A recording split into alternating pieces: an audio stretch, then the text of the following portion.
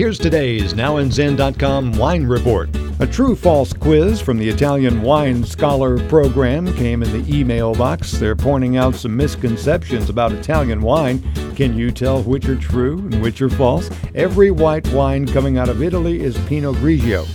Please, Italy grows more than 350 genetically distinct and commercially relevant grape varieties. 100 of them are widely cultivated in the country.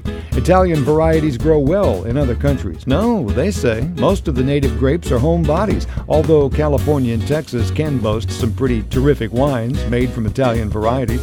Does Italy have great wine terroir? You bet. From glacial remnants to volcanic elements to active volcanoes, Lambrusco's good wine.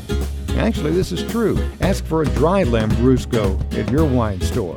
Chianti is best served with liver and a side of fava beans. Oh, let's not even go there. Explore wine on NowAndZin, ZIN.com.